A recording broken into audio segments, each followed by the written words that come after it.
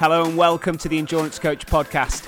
My name's Mark Laithwaite and I'm here today with my co-hosts, ultra runner and sports psychologist Dr. Ian Boardley, and also with sports injury specialist Mike James, aka the Endurance Physio.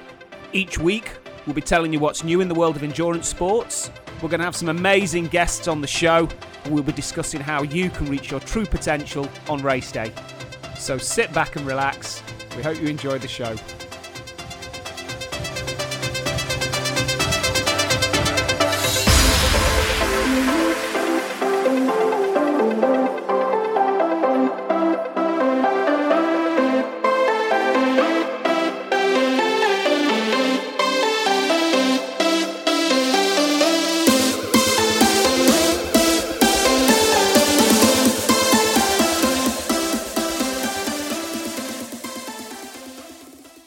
Okay, well, good afternoon, boys. It's been a while since we spoke, hasn't it? It's been a few weeks. But we are back after a stunning weekend for endurance running and for triathlon.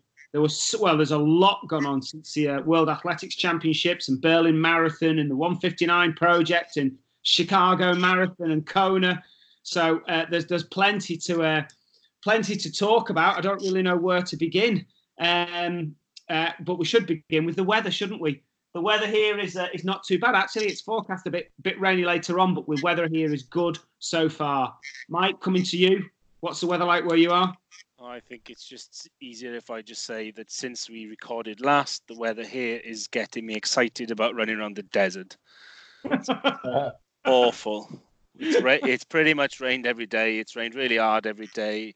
I don't think I've run on a non-runny day for about 2.5 weeks. It's awful. Ian, what's it like where you are? Well, I think the weather must be moving from Wales through to Birmingham up to the north because it was reasonable this morning, but it's just started raining. So, So I win then.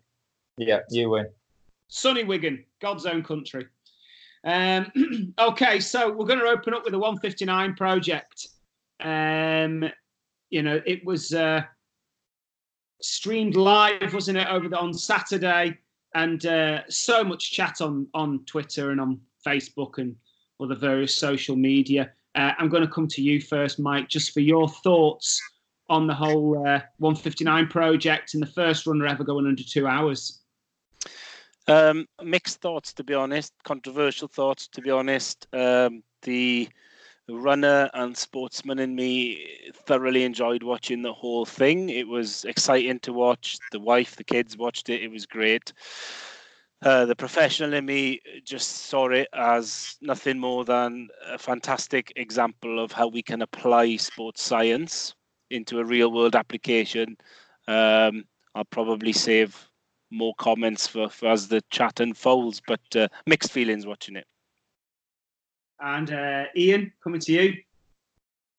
Very similar for me, I think. Yeah, I mean, it's very easy to get lost in all the excitement of the project and everything. And it was impressive the way they could apply sports science and try to take out all those other factors that might normally slow someone down. But at the same time, it's really difficult to see how much of an athletic performance that was. But regardless of all that addition, I think it was an incredible athletic performance. And the one thing you can say about Kipchoge is he's just incredible executing time and time again in the marathon. And that, for me, is the most impressive thing.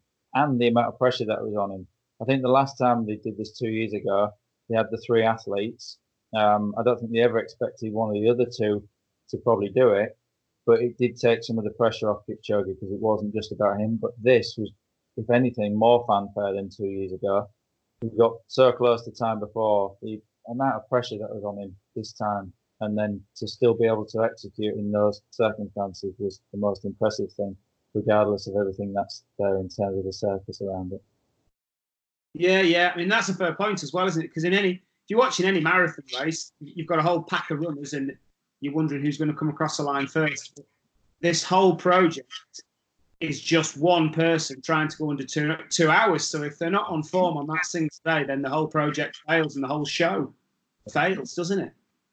So, it was very much all about Kipchoge. Yeah, I mean, I suppose on social media there's a lot of positivity. I think it's split really. The positivity that you say that the guy still had to run 1:59. It's amazing, feat of endurance to run 1:59.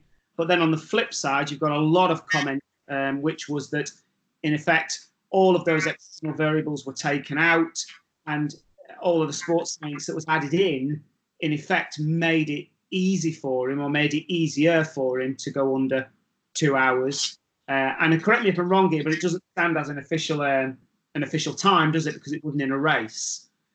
So, and it wouldn't stand because of all the pacing and the way in which the pacemakers moved in and moved out and substituted in and out. Yeah, but even with all that sports science, the fact that when he crossed the line, he looked like he was so fresh that you do wonder. It's only a matter of time before it happens on a fast marathon course, and it's going to happen somewhere soon.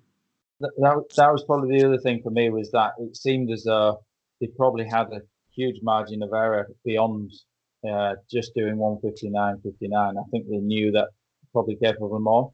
If they'd ran 1:58, it'd have ruined it, wouldn't it? Because it was a 1:59 project. So it wasn't allowed to go too quick. But I don't think they wanted to anyway. It was just about breaking the 2 hours. But he actually looked as though there was quite a bit more there. And I suspect from the testing they've done in advance, they probably knew they had a margin of error given the amount that they invested in it. They probably want to be fairly confident they were going to do it. So a lot of the negativity, I would say, on social media was around all the add-ons, the pacing and the lasers and the shoes and all this kind of stuff and all the support that he had, and people supposed to almost made it sterile, and it wasn't like running a proper race. And obviously this whole thing is, as we all know, it's a Nike marketing project. That's what it is ultimately, isn't it? It's a Nike marketing project to advertise Nike shoes and the brand and whatever else. So all of that stuff is part of the marketing project. But in terms of those add-ons that he got, I mean, correct me if I'm wrong here, but the laser was shining a light on the road, and they just followed that light and it showed them the correct pacing. Is that right? Yeah, nothing more than that. And showed them the shortest route to run, didn't it? So they had a shortest route marked out, a buffer zone that they needed to stay between, and then the lasers were just forming the pace line effectively for his pace group to tow. So nothing more technical than that, but again, variables that were taken out of. I've seen plenty of comments about how skillful the pacing was, but the skill was that they were able to physiologically run at that speed for that length of time, not to pace that speed, because they didn't pace it. They just towed the line effectively. Yeah. But I mean, at London Marathon, they paint a line on the road to show the runners the quickest route, to show the elite runners the quickest route. So in effect, this was just the same thing. They had a line on the road, which showed them the shortest route. But I find it fascinating that they used the word laser. Because correct me if I'm wrong, but it's just a light on the road, isn't it, that they're following? But laser sounds a lot more techie, doesn't it? It sounds a lot more sciencey to use the word laser for me. So they had a light on a laser shining on the road, which showed them the shortest route to take, and they just ran on a line, and that showed them the correct pace to run at. But then aside from that, what were the other things that happened then with the nutrition? They had people following with and handing out drinks. Is that right? Yep, there's people on a bike supplying him things when he needed them. So he didn't have to go off course. He didn't have to grab a bottle. He didn't need to do anything there. It was just supplied to him. It was quite an advanced drink as well. It was the Morton drink, wasn't it? That's meant to. There's less chance for stomach issues around it, but that's not something that's anything beyond what you could have in a normal race. You could take that drink in any other race. That was an advantage over what he would say if he was running Berlin. But yeah, it was fairly advanced in terms of the technology of the drink.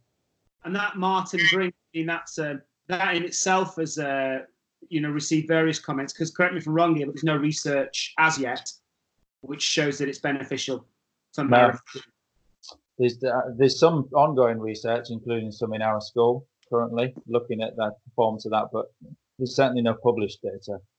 Yeah, I just wanted to understand this. The Martin energy drink, they have a hydrogel coating the carbohydrate. Is that right?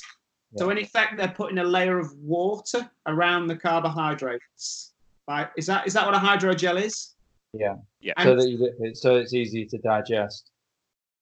So does that allow carbohydrates to be absorbed through the stomach rather than just through the gut if it's got a hydrogel coating, or does it? So my understanding is it doesn't start absorbing until it gets to the stomach. Yeah. So those GI problems that you can get with some energy drinks and supplies are limited because it is protected through the things that it will react badly to, and then only disseminates through where it needed to disseminate through. Yeah. Right. Yeah. That's the theory. Right. Okay. All right. Okay. So he had the Martin energy drink, which, as you say, is available for any runner of any marathon.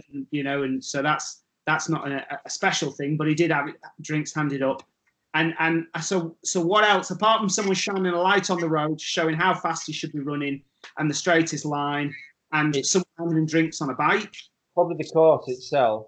I think what they tried to take out from the Monza was there's fewer turns. So one of the things that I was quite surprised of when they selected Monza for the last attempt was that a lot of the time they were running on the bend, a lot more than they were this time. And because of the car, probably, they couldn't actually run on the inside bend as well. So whether they ran any additional, but more in terms of the additional effort you need to put in if you're not running on the straight. And that was quite a lot of the talk beforehand, was the amount of extra effort you need to put in when you're running the bend. So I think that they've done quite a bit in terms of selecting the course to try and iron out those aspects. And this attempt was originally advertised as being in London. And I think one of the reasons that they maybe chose Vienna was because they couldn't find the right course to do it on. So yeah, I think in terms of the course itself and finding one where they minimise the amount of additional energy in terms of turns, I think that's one of the big things that's often missed in terms of marathon courses around the world. When people talk about faster and slower courses, the focus is always on whether they're flat. But for me, I think it's actually the turns that are most important. I think that's one of the big differences for Berlin compared to London, is that there are a lot more long straights to run on. Yeah. So I think they'd selected it for that reason and not gone back to Monza. Of course, there's the crowd this time as well, which they didn't have last time. Yeah. Some people talked about it being an important variable. Yeah.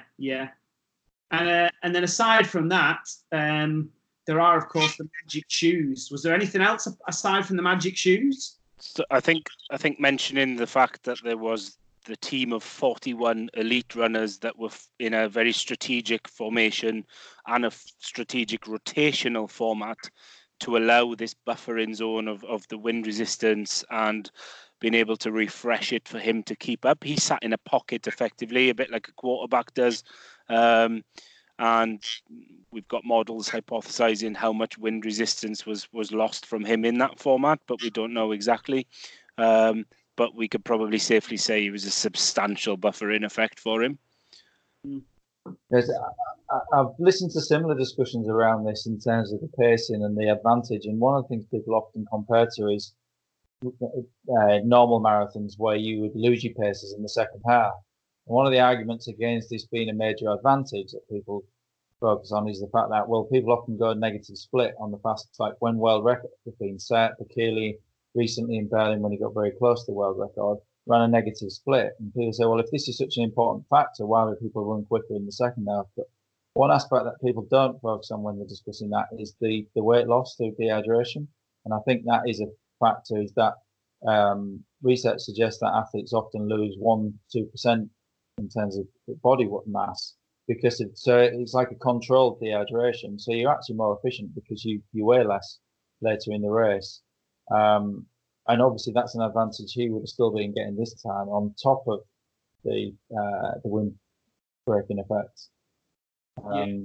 So I think that probably explains what you see in these other races. Not that they aren't getting an advantage from the pacing in the first half, but that the weight loss that they're experiencing is probably allowing them to still run quicker in the second half. So if he's got that and the wind breaking effect throughout the race, then that's an additional advantage. Yeah. because he didn't negative split this time. Well, he probably did by about 10 seconds when he picked it up in that last K. But other than that, it was pretty metronomic. I think we were within 2 seconds of 1:59.50 all the way around. Yeah, yeah. Which again suggests that maybe they can go even quicker. Yeah, well, you see him at the finish. My first thoughts were he could have gone quicker. Yeah. But then I guess, by the time you know that, it's too late to. But similar when you guys mentioned earlier about the marketing side of it, and if you look back to Yelena Isinbayeva when she was competing with the pole vault, she knew she could take 5-10 seconds off the world record, but she would just go up 1 centimeter at a time. Sergei Bubka was the same, because there was Diamond League money at stake every time you broke the world record. But why would you not break the record 30 times instead of 5 times? Yeah, the thing for me the thing for me on that one, I was just thinking of the exact same thing, but the difference here, of course, is the amount of money that was invested. The tens of millions that were required to put this on was all about breaking the 2 hours. So where's the incentive to put all that in to then see where the actual limits are? If we really go for it and push and say Bikili at the same time, so they put them both out there. But where's the financial incentive to do that when you've already broken the 2 hours? So we might never get to see that, I suspect. Yeah. And of course, there is the shoes. So, which I think a lot of this was geared around. It's a Nike marketing strategy for their footwear, and it's a lot around the racing shoes they've been developing recently with the carbon plate in the 4%, and the shoes the first one was the 4%, wasn't it? And they've developed shoes since then. So, Ian, what's your take on the super shoes? I think the evidence around the shoes is that, I think the shoes are probably the biggest factor that we're seeing.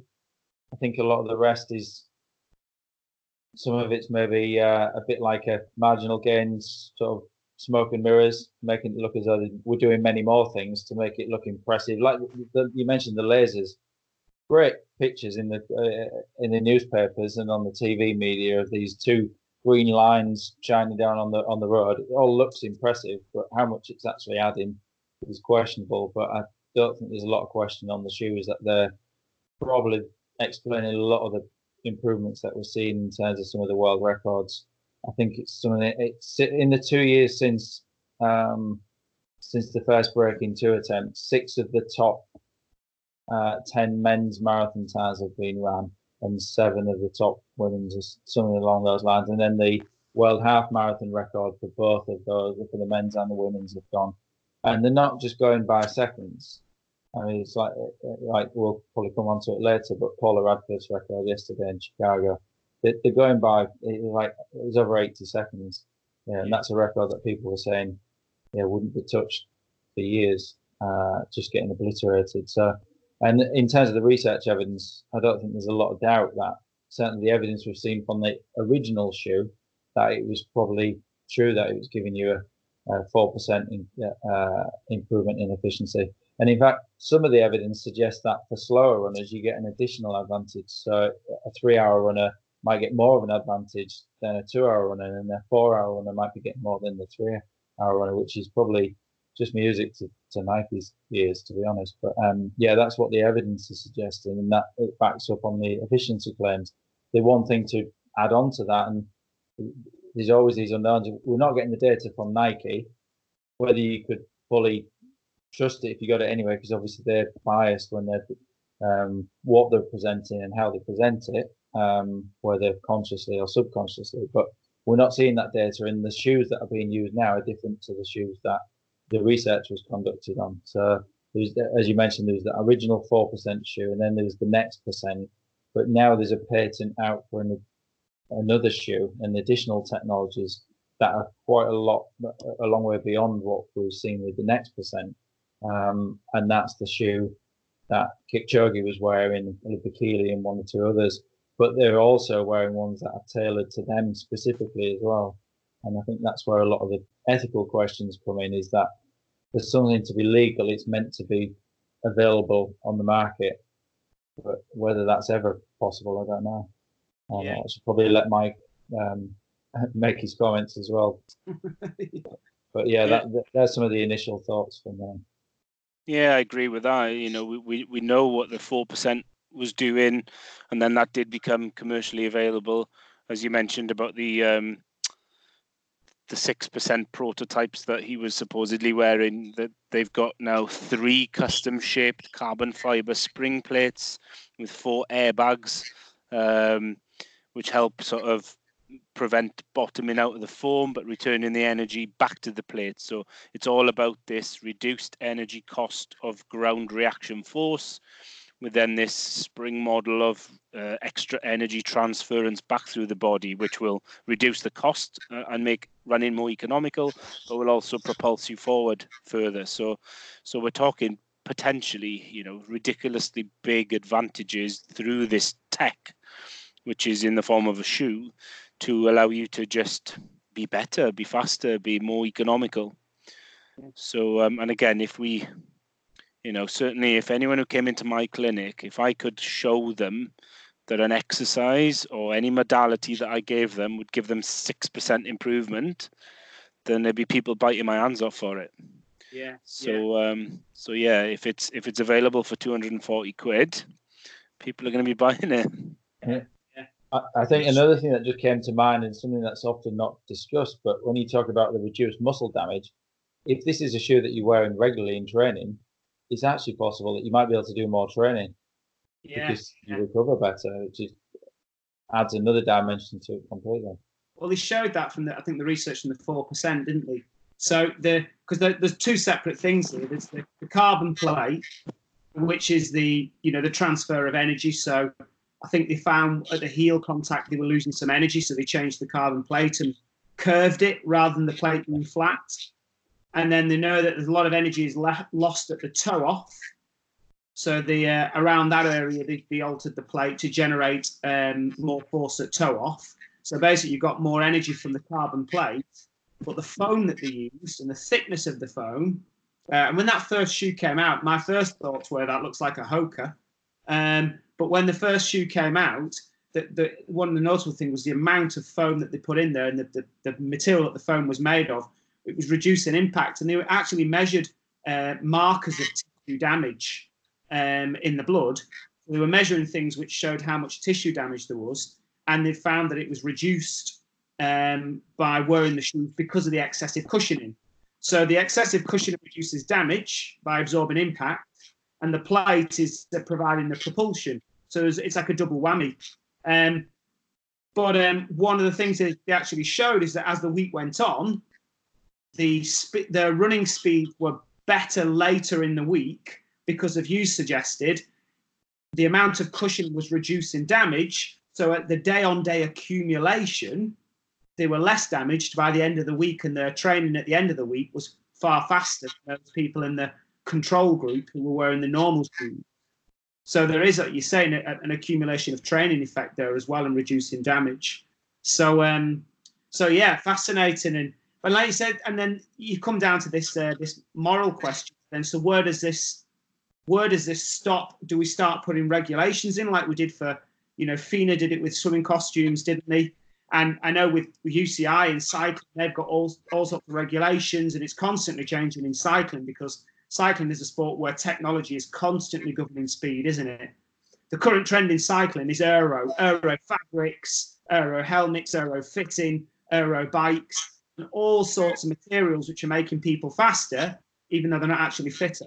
So the UCI are constantly, your sock length has to be mid-calf, doesn't it? They're wearing the aero socks.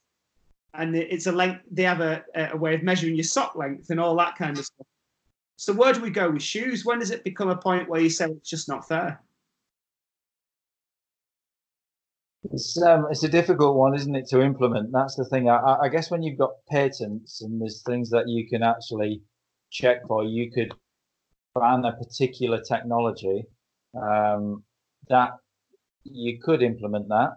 But then again, it's like people have been making these claims and trying to do these things for years, and it seems like because you've had claims about shoes that reduce tissue damage, shoes that will allow you to run faster because they're lighter or there's more of a propulsive effect, and now someone's done that so successfully, it seems, that now we want to ban it. But people might be doing that incrementally all the time. So you might still have one runner that's got an advantage over another one, but not be able to detect it quite so easily. I guess that this has just brought this question out because it's such a marked difference, I guess. And I think it's easy to, and I think it's only really an ethical issue when you're looking at the sport at the elite level, in some ways, because I think it's very easy to get talking about the shoe, and forget all the other factors that have to go into performing well in terms of getting your training right, getting your nutrition right, executing on the day, all these factors, and pacing yourself. No shoe is going to save you if you get any of those things wrong. And it's probably still only going to make a minute or two's difference on your time, maybe a little bit more for slower runners. So yeah, if you're watching an elite race and you comparing two runners and one's wearing it and the other one's not, then maybe it seems that there's an unfair advantage there. But in terms of the ones that are available further down the field, the same shoes available to everyone across the market. It might not be the one that Kipchoge's wearing, but all the people that are on that in that race or in an age group race and so on, that technology is similar. So for me, I don't see a strong argument for banning it, because I think you might be getting gains elsewhere. To take it to its conclusion, you've got to have everyone wearing the same shoe, haven't you? Yeah. And then the evidence isn't at a point now where you can't determine whether one person gets more. Two people of the same fitness might get different advantages from it, or from another equivalent shoe. So I think we're in this sort of, when you start trying to implement this, it'd be difficult because another technology would come along and a company might not apply for a patent. So it might not be so obvious what that advantage is. What do you ban carbon plates outright? Is it the cushioning that you ban? Which elements of it do you ban? So I think it's going to be difficult to implement if we decide to go down that road. Yeah, I think Formula One is a good example where this proprietary tech comes out and there's margins. They're very restricted margins, but as long as you fall within those margins, you can tweak your own product accordingly. We know that Nike have been very successful, but every one of the major shoe manufacturers is now bringing out a carbon-plated shoe version. I think ethically, when we look at science and applying technology to anything, the key word you always need is standardization.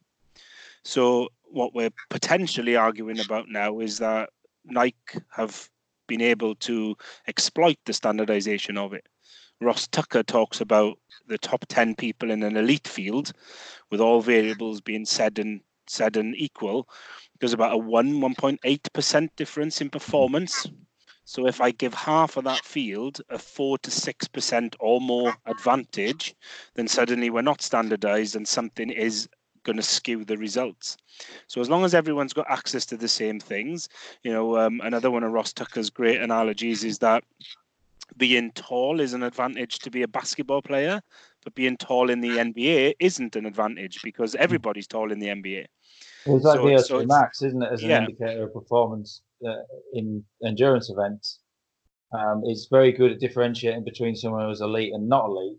But when you look at the actual elite, it doesn't tell you anything about who's going to perform better, because it's other things that make the difference. And I think I've had a lot of people call me a naysayer this weekend and sort of a bit of a killjoy. I work with someone who's a GB international runner, and he's been completely, encapsulated by the whole thing. And came out with a really good statement this morning, to be honest, where he said, what it's done is shine a really positive light on a sport that's had some bad publicity over recent years, and it's excited people about running again. And yeah, I'm really not trying to detract from that. It just needs to be that everything we're trying to do in running is scientifically sound and equal. It has to be an equal playing field to be able to analyze the effects of these things. So, but again, you guys have mentioned it earlier. What I'm certainly not trying to say is that the only reason he run 1:59.40 was because of a shoe, or because of the pacing, or because of the lasers or the course. he is the greatest marathon runner of all time, arguably.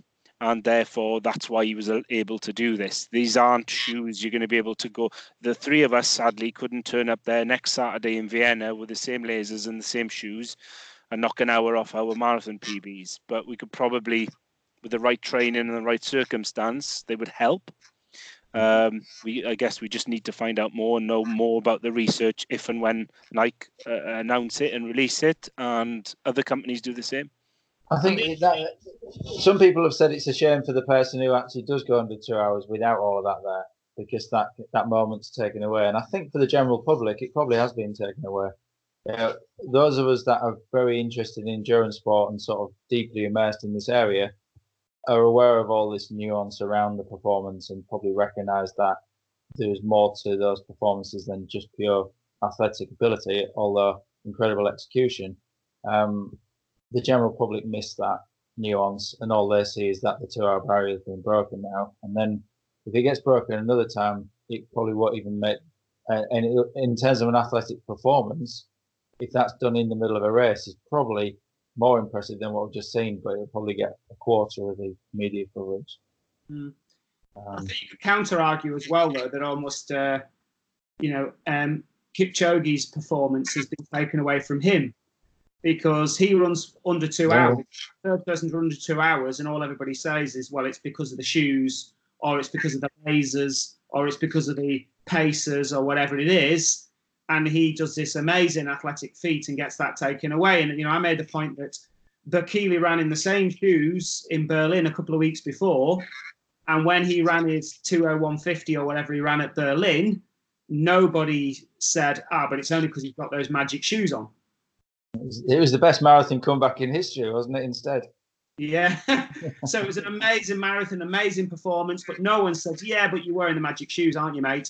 Whereas when Kipchoge's ran 1:59:40, everybody's kind of said, yeah, but it's because of the magic shoes. So, you could argue that he's had it taken away from him as well. But, so it's hard to say. But, yeah, but just going back to this thing about the 4% where I was talking about, and it's, whatever we're up to now, 5%, 6%, these shoes are supposed to be benefiting. The other thing as well is it's okay to say it's a 4% improvement. But that in itself is a bit misleading because 4% of what, the 4% isn't your marathon will be 4% faster, is it? No, it's running economy, it's efficiency, isn't it? Okay, so yeah, and that, to be honest, I have to say I probably should have read the paper, but I haven't read the paper. But I'm presuming that it was a 4% improvement in economy.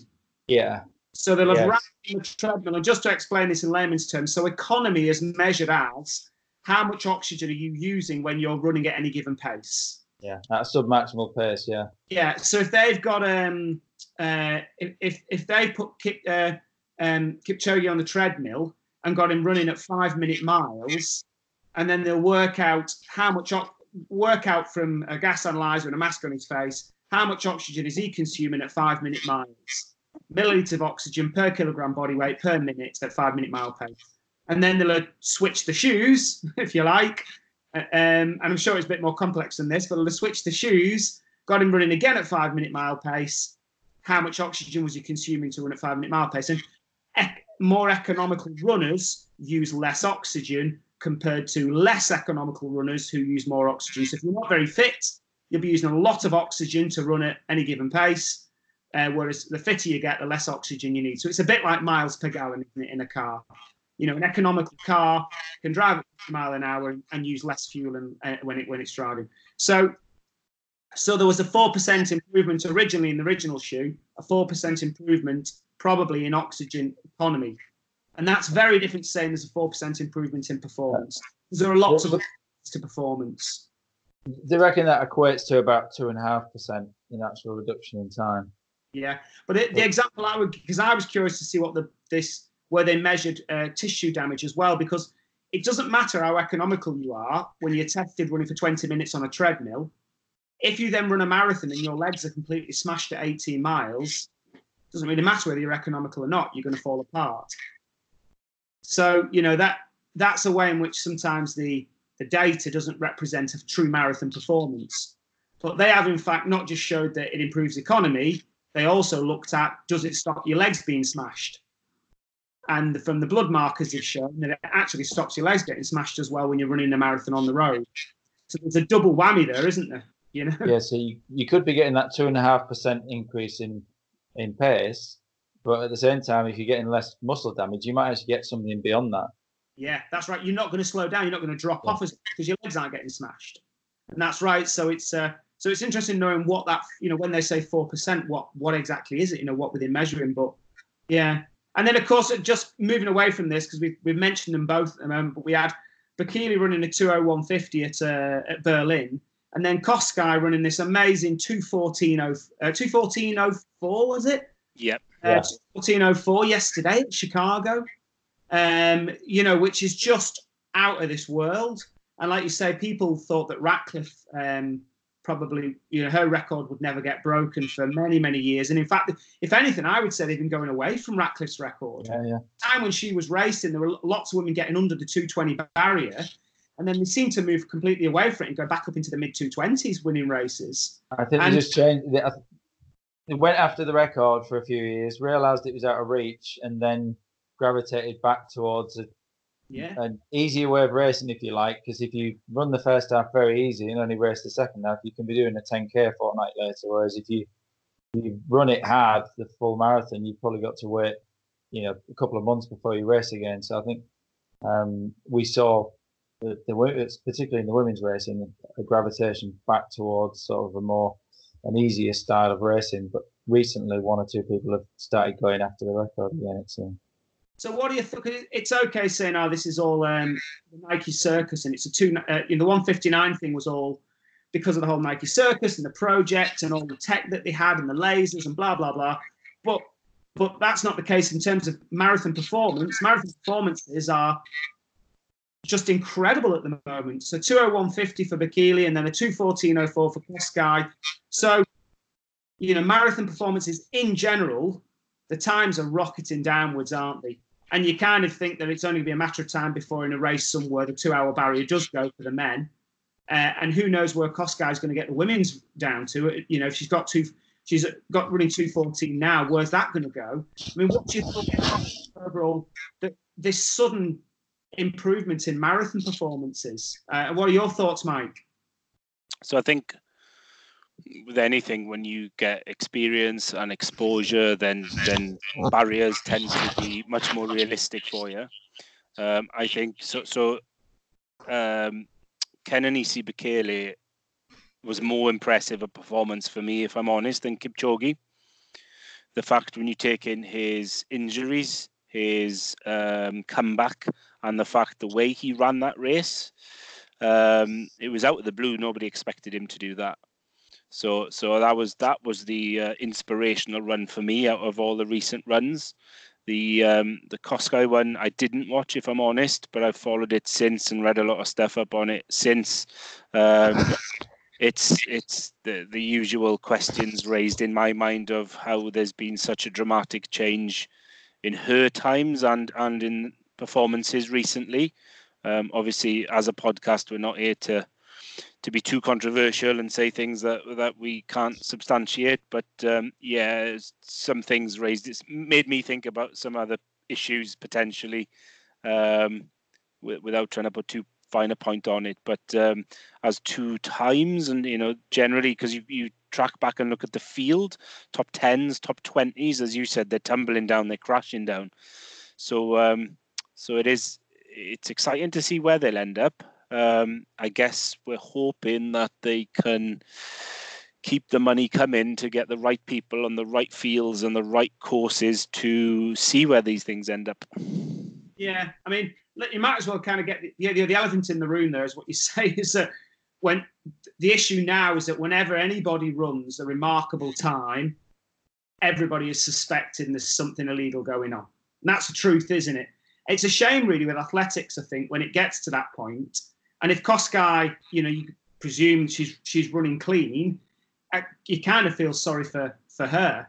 But she's in this current climate, if you like, and certainly after the World Athletics Championships and the whole Nike Oregon project and Alberto Salazar and all of that kind of stuff, you look at athletes or Nike-sponsored athletes or people involved with that, and you see these dramatic improvements in times. And, maybe we want to go back and look at the World Athletics Championships. We can talk about Hassan and a 10,000 metre, then a 1,500 metre victory a few days later, that it just puts a shadow of doubt over everything, really, unfortunately. And if those athletes are clean, you kind of feel sorry for them as well, because I think we want that 159 project, when you hear about all of this marginal gains and all lasers and shoes and this and that, it reminds me a little bit of Team Sky, and we're doing this, and we're taking our own mattresses, and we're doing to the hotels, and it's all marginal gains and marginal gains. Is that just a smokescreen for perhaps something more sinister, which is underlying the improvements in performances? Ian, go on. Sorry, back to you, Mike, on that one. I was just going to say. So I think where my skepticism comes is that if we, the name that will always crop up is Lance, and I was someone who wanted to believe the Lance story, wanted it to be true, but had a small percentage of me always going, but surely this can't be genuine. And then hence the big revelation and everything that's come out in the wash since. Now I approach all of these stories now completely with that upside down. I'm now very skeptical of it, with a tiny part of me that hopes it's all true and hopes that it is the fairy tale of hard work and performance and evolution as an athlete. So yeah, Ian. No, I think that's the thing, is we don't want to point the finger at any one athlete, but you can kind of more turn it back on yourself, if you like, in that one of the real travesties of athletic enjoying it in terms of viewing it, for me, over the last 10 years, is now I just don't watch performances in the same way, and I'm always skeptical of anything. And yeah, it's just being realistic. You've seen it enough time. And also, I think there's some suggestion there it's linked to the Salazar thing, because I think obviously Mo Farah reacted badly to being questioned about Salazar again at the weekend.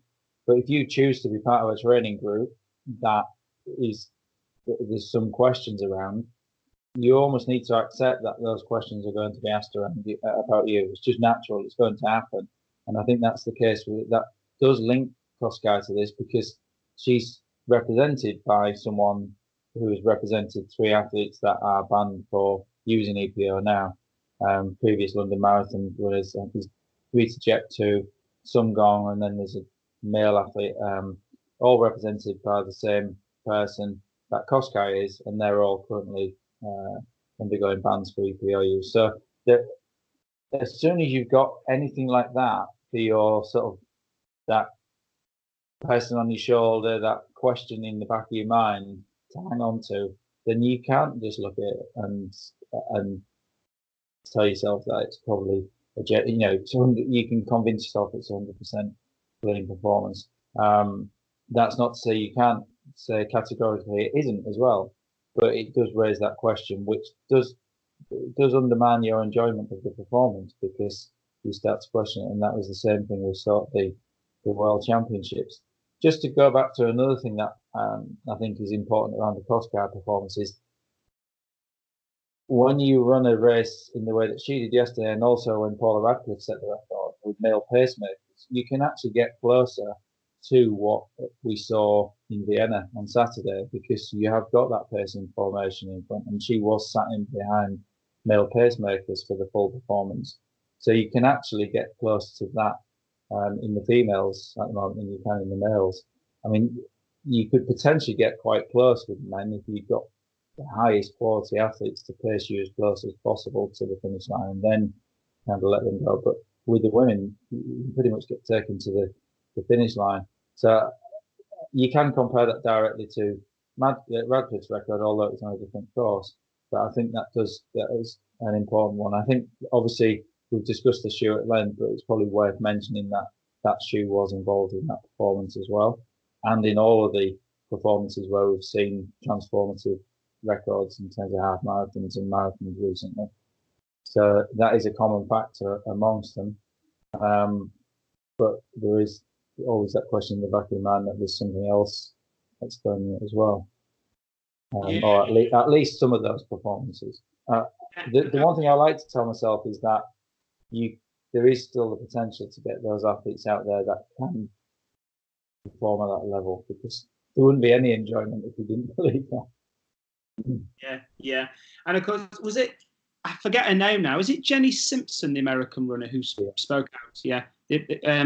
And because she said exactly that. She said, well, if you're going to be involved with that group, you should expect to be under suspicion. And, that's why would anybody not, if you're going to associate yourself with Salazar in that group? But that Oregon project, when you look back at it, it very much sells the same as Team Sky did when it set up, which was it's this cutting edge sports science, and we have the best strength and conditioning coach, and we have the best nutritionists, and it's all that cutting edge stuff, which again, it creates this smokescreen, if you like, and it gives you another reason to believe that the performances are true. And when you look back historically, it's quite interesting. It's only when you this kind of stuff comes to light now, and you start looking back historically, that you look at Lance Armstrong. And with Lance Armstrong, it was always, well, he had cancer and he recovered from cancer. Why would he ever put any other chemicals in his body? When he recovered after having treatments for cancer, he'd never put any chemicals in his body. And then his greatest rival was Jan Ullrich, and Jan Ullrich had a homeopathic practitioner that followed him round because he was really into homeopathy and natural remedies. And then his other teammate, Floyd Landis, was a Mormon brought up on strong Christian values, who could only cycle at 3 or 4 o'clock in the morning because his dad had him doing chores for the strict Christian. And you look at all these cover stories and you think, so that's why I don't take drugs, and that's why he doesn't take drugs, and that's why he doesn't take drugs.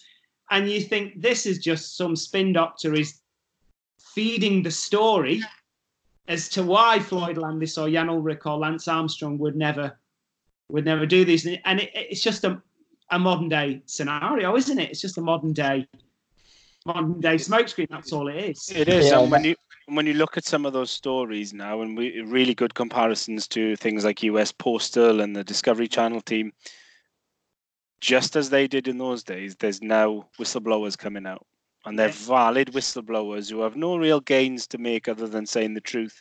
There's a fantastic podcast flying around with the Adam and Cara Goucher, who were both part of the project. And, it is themselves and Steve Magnus who were the inner circle of that project. There's revelations coming out that you just can't really ignore. Yeah. I had the same conversation with someone this week. I said that where this will all go wrong for the Oregon project and for Salazar and for other athletes. And what I would say is, when the issue like the World Championships, where you see Hassan win the 10,000 meters, and then was it 4 days later, she ran the 1500 and annihilated the best 1500 meter runners in the world after winning the 10,000.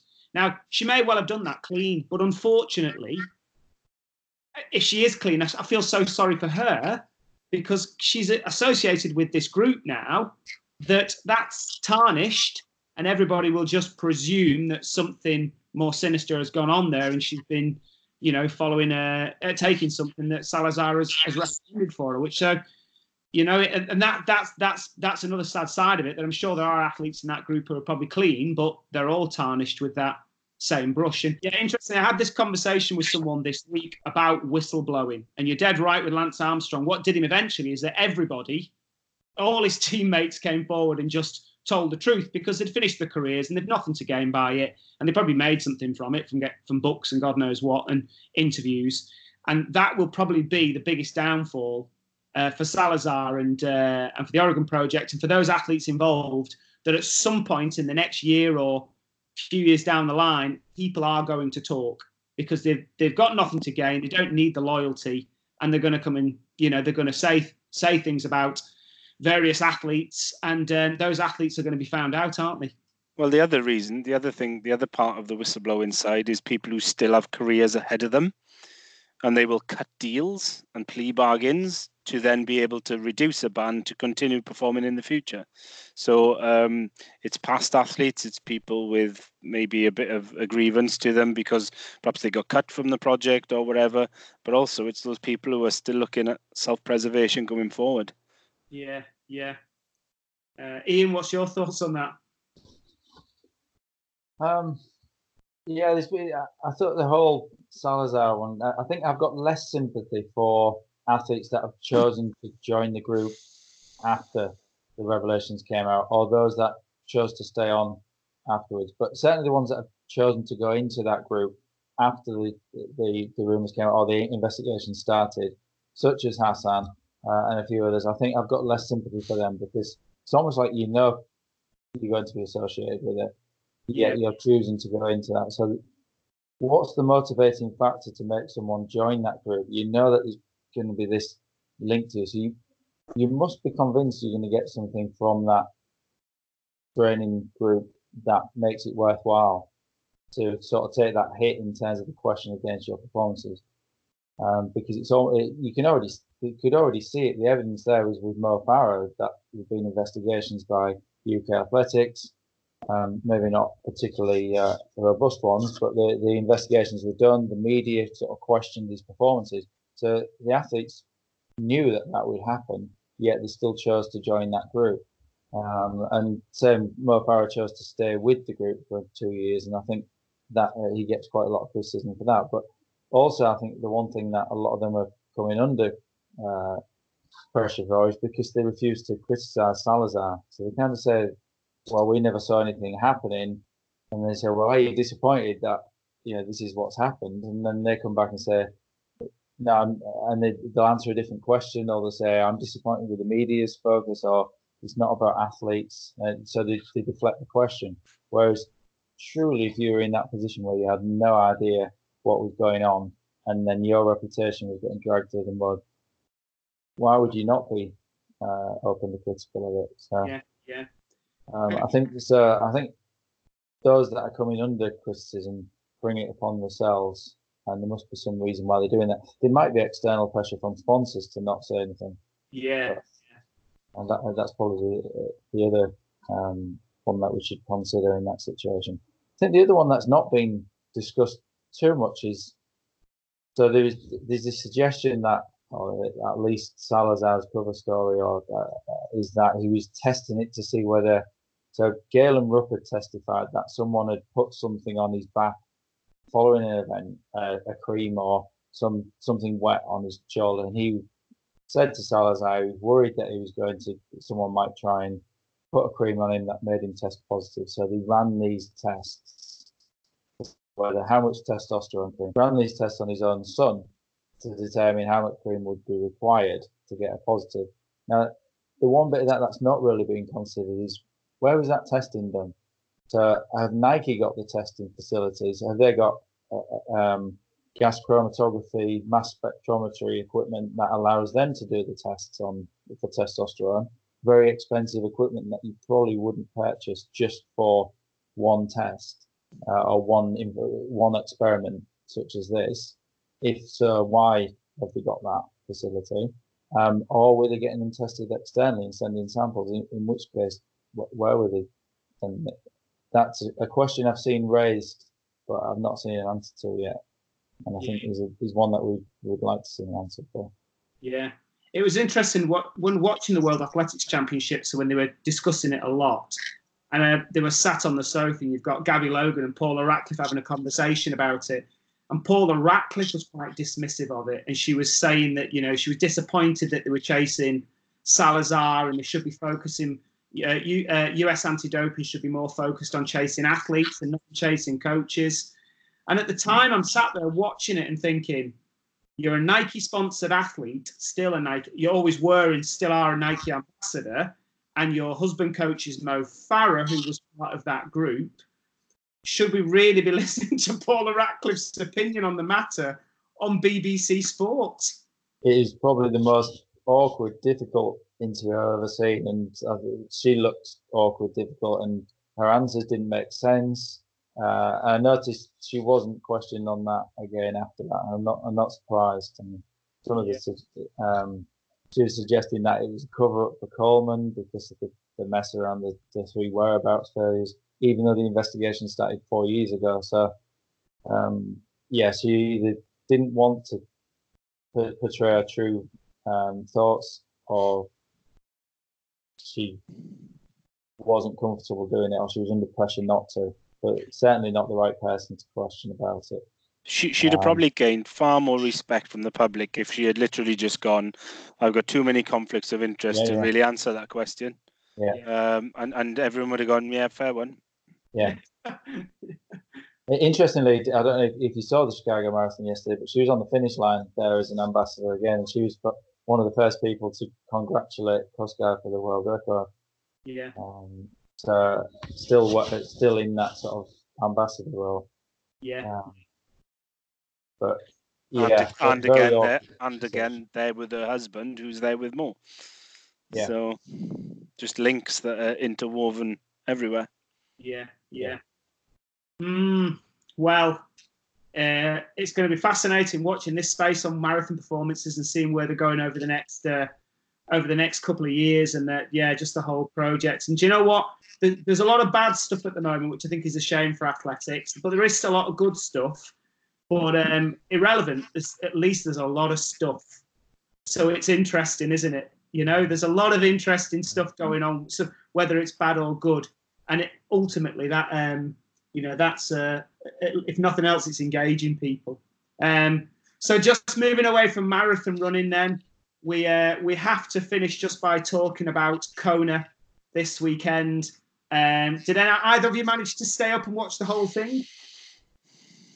I watched it to the point where British interest in the men's side was looking weaker, and we probably didn't look as though we were going to win the women's. So I stayed with it till around about midnight. I think if we'd have still been in the hunt for winning on both sides, I'd have pushed through.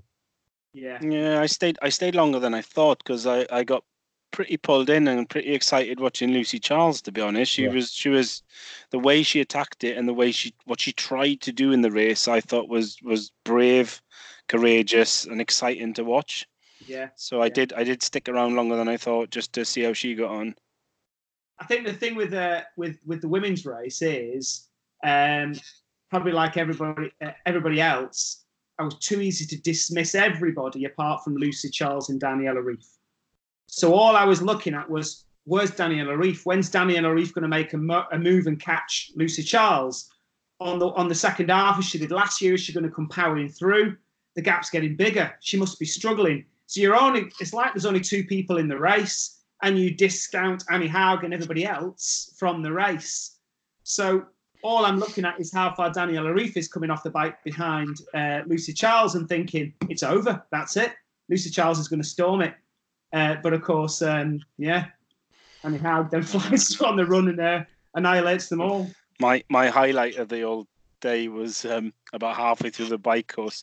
Lucy Gossage was on Twitter and she put on that Daniela Ryf looks like she needed some leave. That was one of the best tweets of the weekend. Yeah, it was. But no, on the marathon, I must admit I was convinced that Lucy Charles was going to win, but that's Ironman racing, I guess, isn't it? That's it isn't over to the finish line. And then, of course, in the men's race, that was I don't think the men's race kind of turned into the classic I thought it would. No. This year, for whatever reason, the build-up this year seems to have been bigger than ever. And you're looking at the men's field and who's racing and, all the chatter. And then it just seemed to peter out a little bit. And I think maybe, losing the last year's winner, what's his name, who dropped the bike? Patrick Langer, yeah. So losing Patrick Langer quite early on in the bike, he'd been ill apparently, had a fever or something. And then on the bike, he was struggling so bad, he just pulled over to the side of the road when he saw his coaching. And I think he said he got dizzy. He was getting dizzy on the bike. So he pulled him. So having Langer out was a big loss.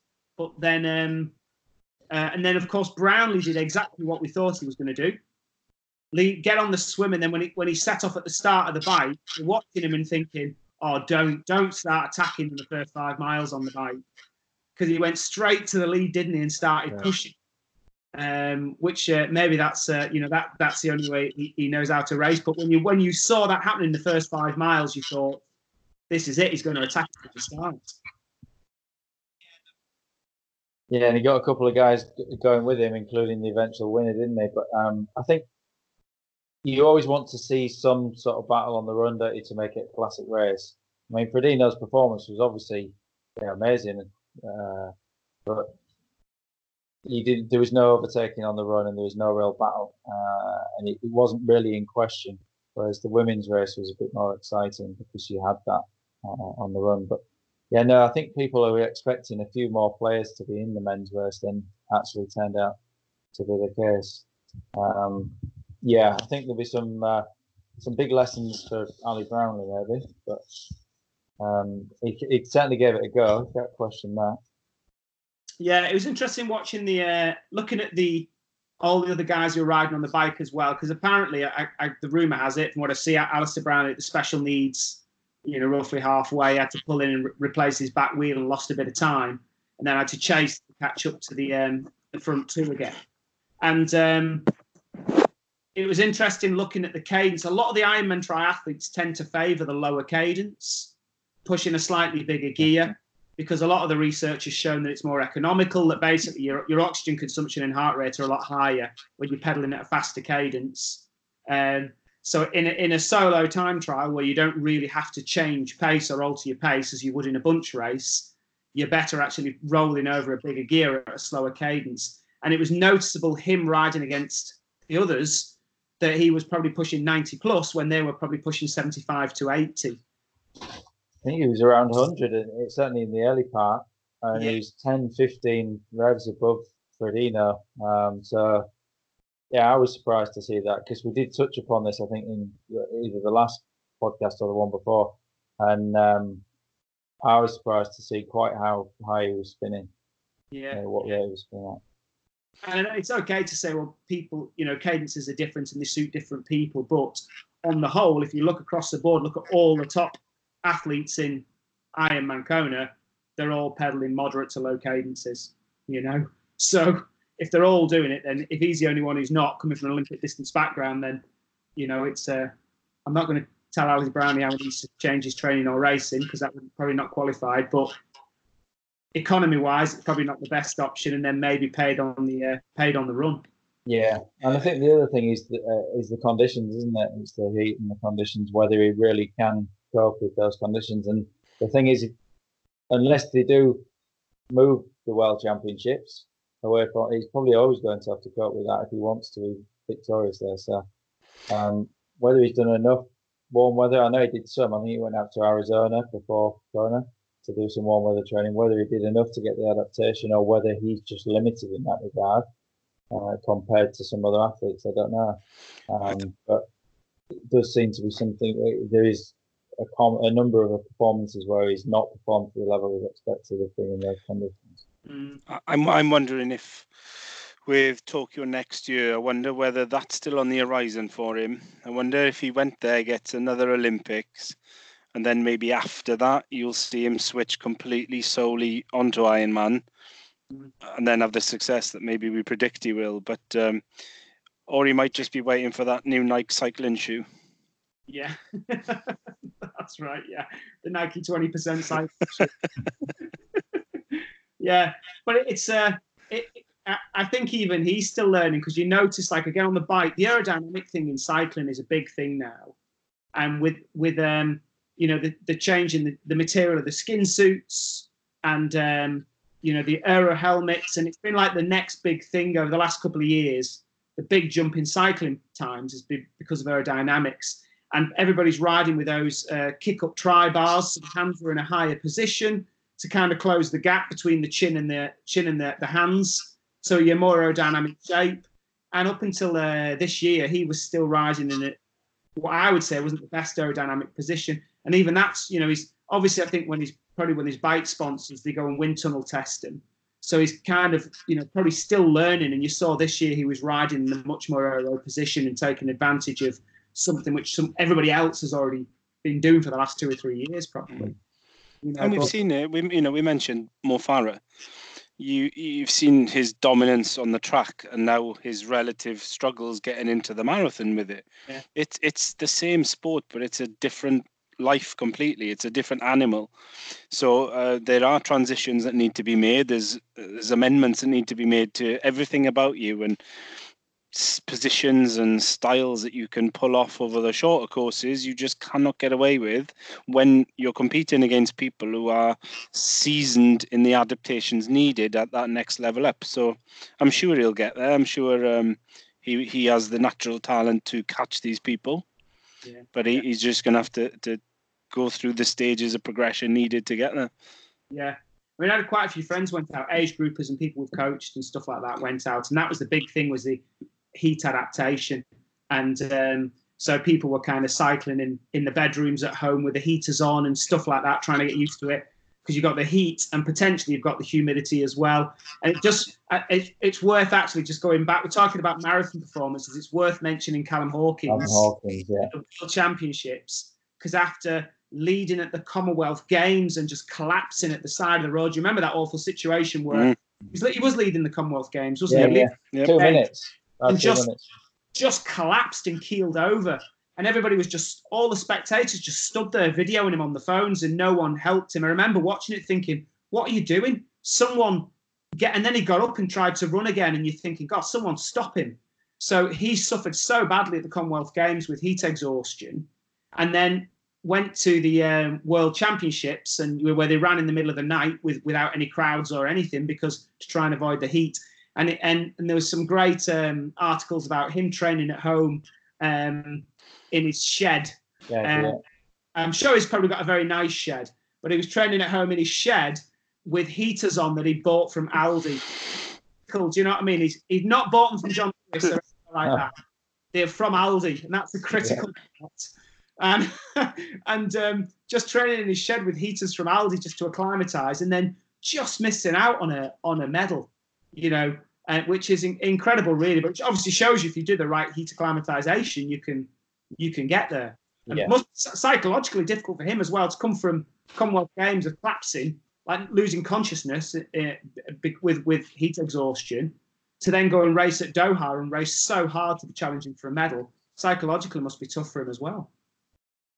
No, it was a cracking performance, and I think when you see those conditions, sometimes it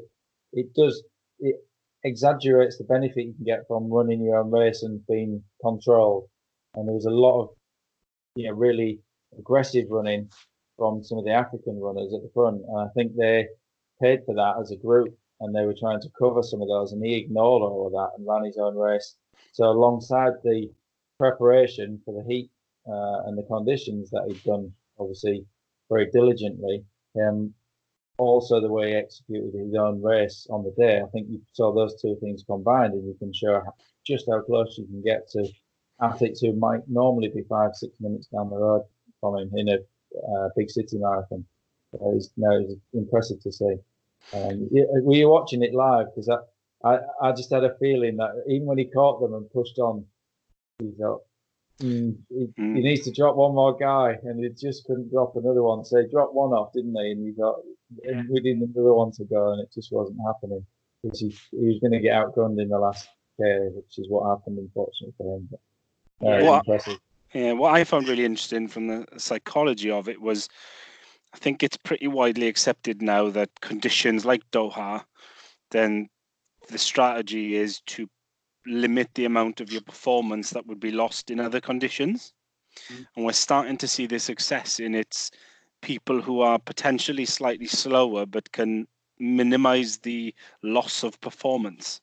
And I wonder during the training whether that is a huge motivational factor for someone like Callum, that if I can perform at 90% of my best, then I've got a real competitive chance against people that on other conditions I may not have such a good chance of winning against.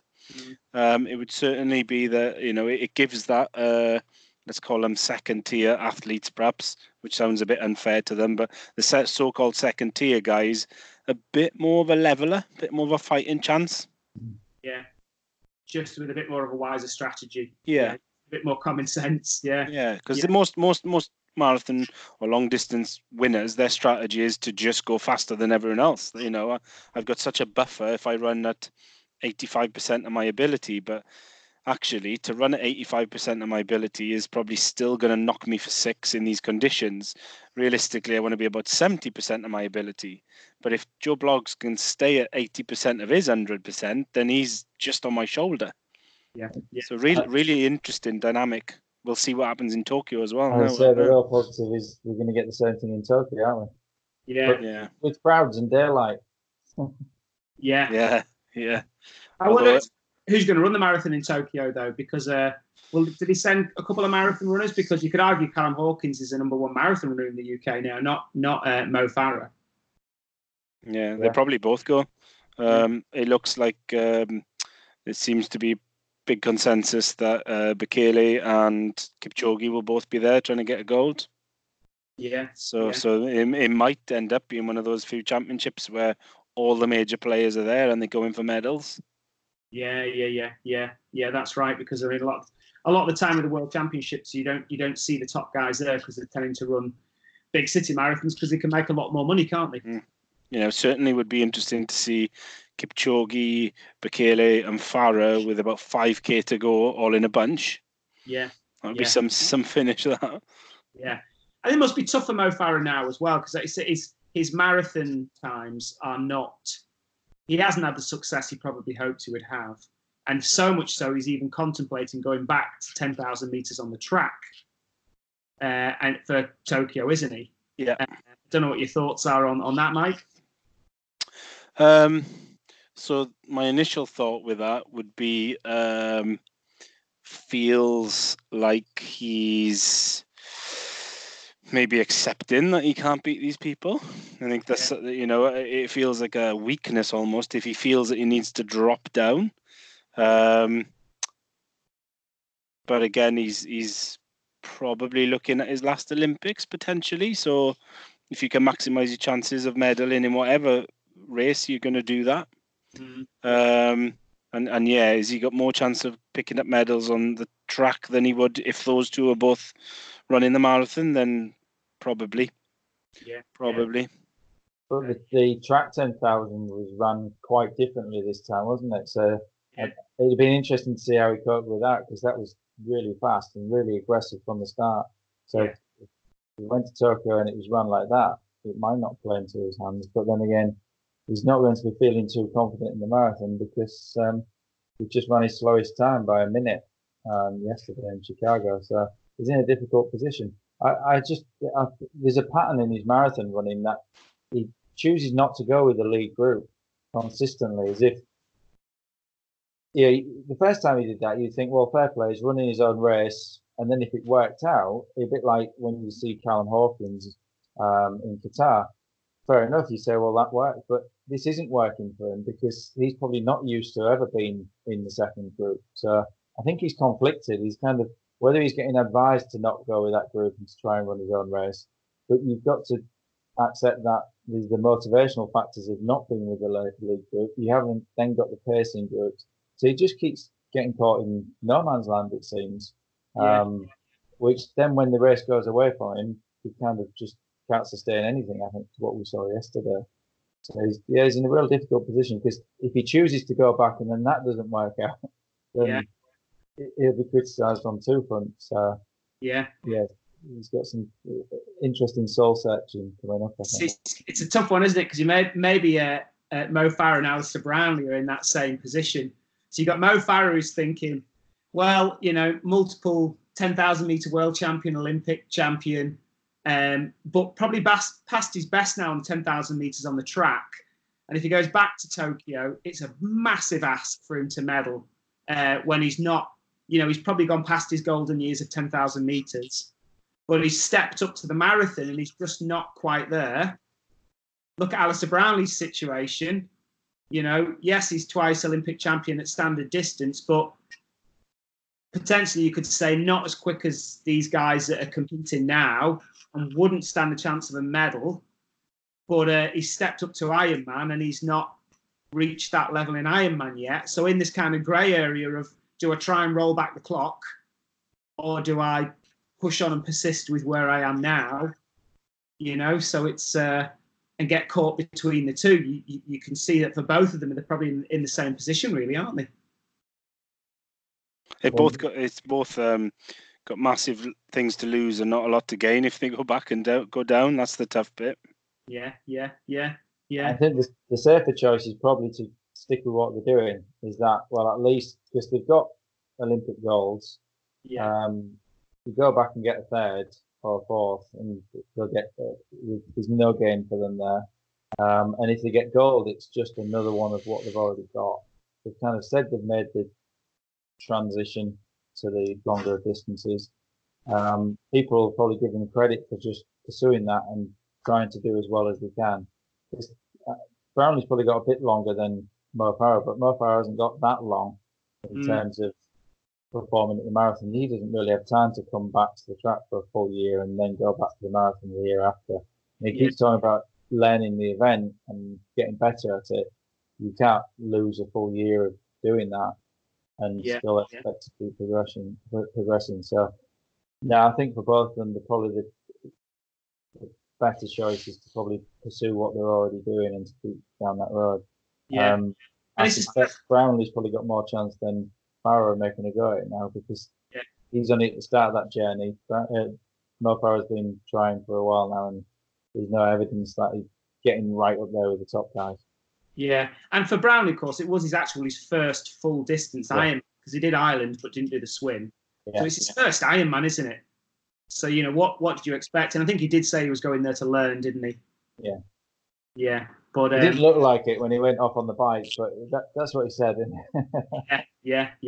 And I'm sure he's just getting the right advice. He probably, you know, it's probably going to get faster from here, isn't it? So yeah. So going to have to.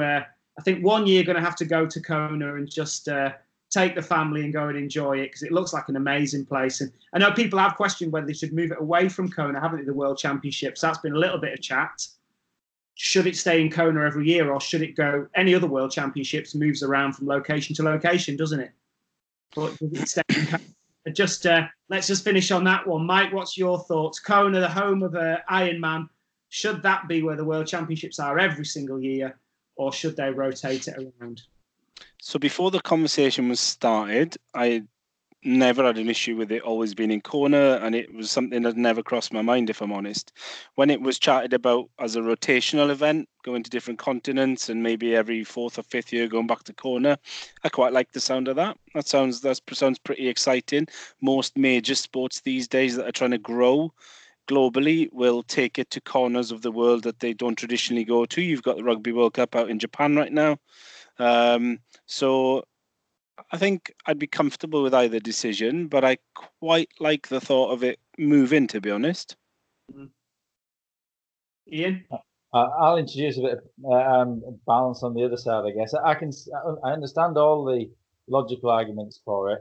I'm slight reservation because I've seen what happens in other sports when they move around, in terms of then you start getting commercial decisions, as we've just seen with the World Championships and the athletics.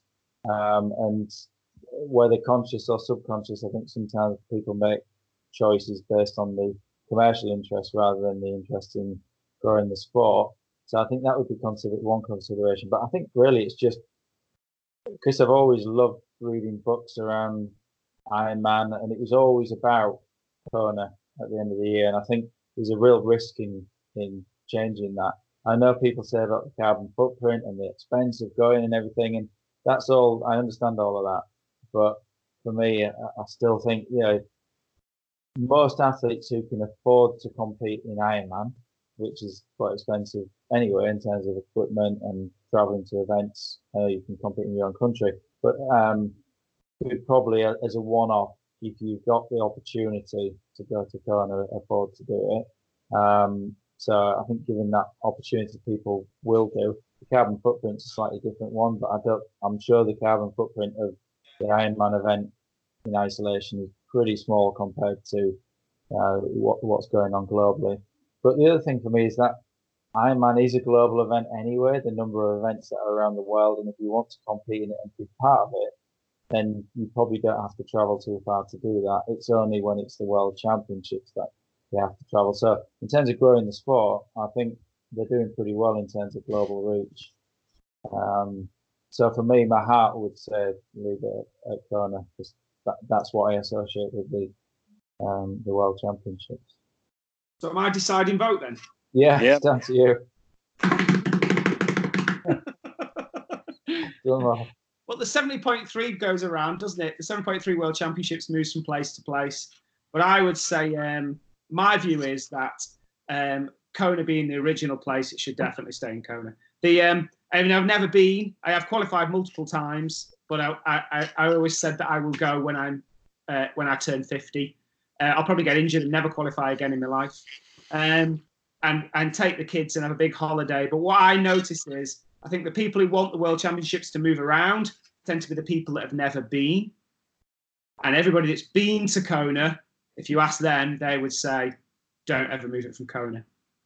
So I think that's probably got what listen to the people that have been there. They're probably the most educated ones or experienced ones to ask. And they would say, never move it from Kona. So one day, we could all go. We should go for a big holiday. We'll go.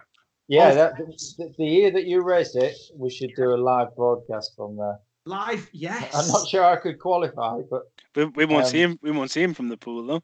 Yeah, that's true. Yes, definitely. Good. Well, I have thoroughly enjoyed our chat there on marathon performances. I am just about to go online now and order myself some of those Nike shoes. Because have either of you run in them, by the way? I'm wearing them now. I have the 4%.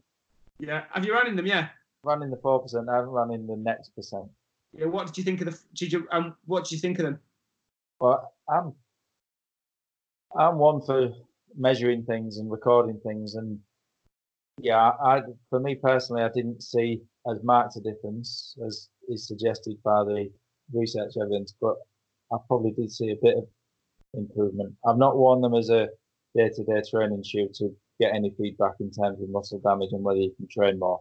But in terms of as a one-off for wearing them in a performance, it does seem to be a little bit there, yeah. Right, that's it. Sold. We're going to go and order it there now. Super. It's been great chatting as always. I hope it stops raining where you are, and enjoy your week's training. Great. See you soon, gents. Yeah, cheers, guys. Thanks for listening to the show today. If you want to follow us on Twitter, you can follow myself via the Endurance Store at Endurance Coach.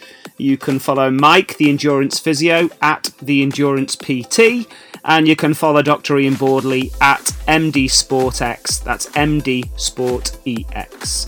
You can also visit our website. You can visit theendurancestore.com, which is a local running shop near Wigan. And we also offer the Endurance Coach testing and coaching services. And also just check out sportsinjuryfix.com, where you can find a sports injury specialist near you. Speak to you soon.